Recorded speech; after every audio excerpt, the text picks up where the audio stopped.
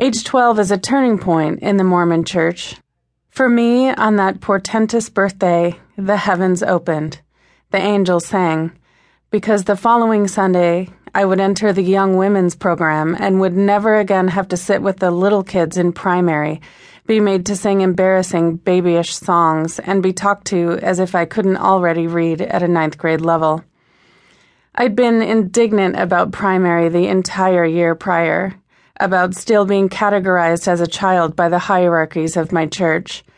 I was 5'8" and still growing, if only because my parents ignored their doctor's dead serious suggestion to give me growth-stunting drugs at age 2. I wore a bra, if only for training, so I was more than ready to become a beehive, the designation for every 12 and 13-year-old Mormon girl. My first Sunday in beehives, I sat in the small semicircle of folding chairs, feeling fancy in a sea-green Laura Ashley dress and my first pair of heels, mauve leather pumps with clip-on bows, a feature that sealed the deal before I even tried them on and practiced walking the plush, carpeted runway in brass plum shoes. I wore those heels with pride, though they made me even taller than my father. I wore lip gloss and mascara, too, for the first time that Sunday. But perhaps the most obvious marker of my status as a young woman was our Sunday school lesson that week, the first of many to come regarding the law of chastity. Sister Jepson, our teacher, stood confidently in a small classroom adjacent to the chapel.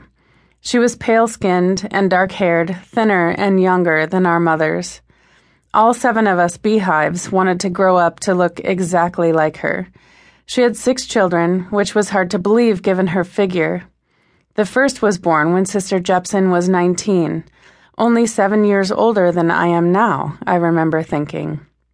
Today is the day you should decide, she said, looking each of us straight in the eye.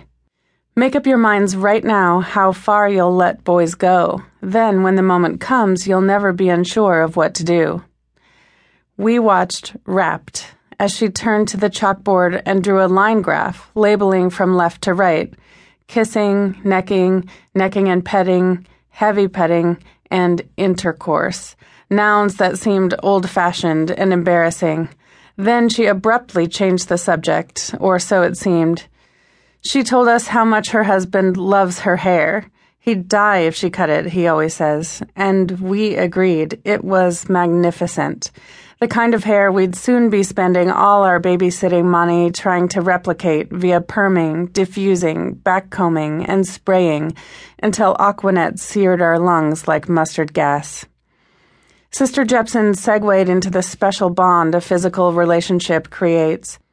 She assured us there is no more wonderful expression of love between a husband and wife. Some people think it's okay to have sex before marriage, as long as you love the person, she said. But what's wrong with that line of thinking? Mindy Harris, a girl wildly obsessed with Duran Duran's pompadour drummer Roger, was the first to speak up. What if you fall in love with lots of people before you get married? Exactly, said Sister Jepson.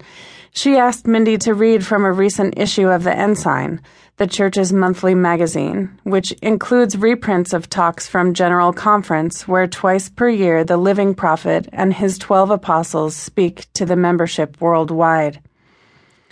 The prophet Alma in the Book of Mormon says, "Bridle your passions that ye may be filled with love," Mindy read. Bridling increases strength, increases power, increases love. A horse is stronger than a man, so the man bridles it, thus controlling its power. Passions are stronger than we are, so we bridle them, thus controlling their power and using that power to strengthen a marriage and forge it into eternity. Sister Jepson thanked Mindy for reading, and in another unexpected turn, asked us to raise our hands if we loved mashed potatoes. Our arms shot up. Our mouths began to water in a collective Pavlovian response triggered by fantasies of Sunday dinner. We envisioned the ham, pot roast, or spaghetti that would appear steaming from our kitchens after this, the third and final hour of church. Sister Jepson combed her fingers through her curls until she caught several loose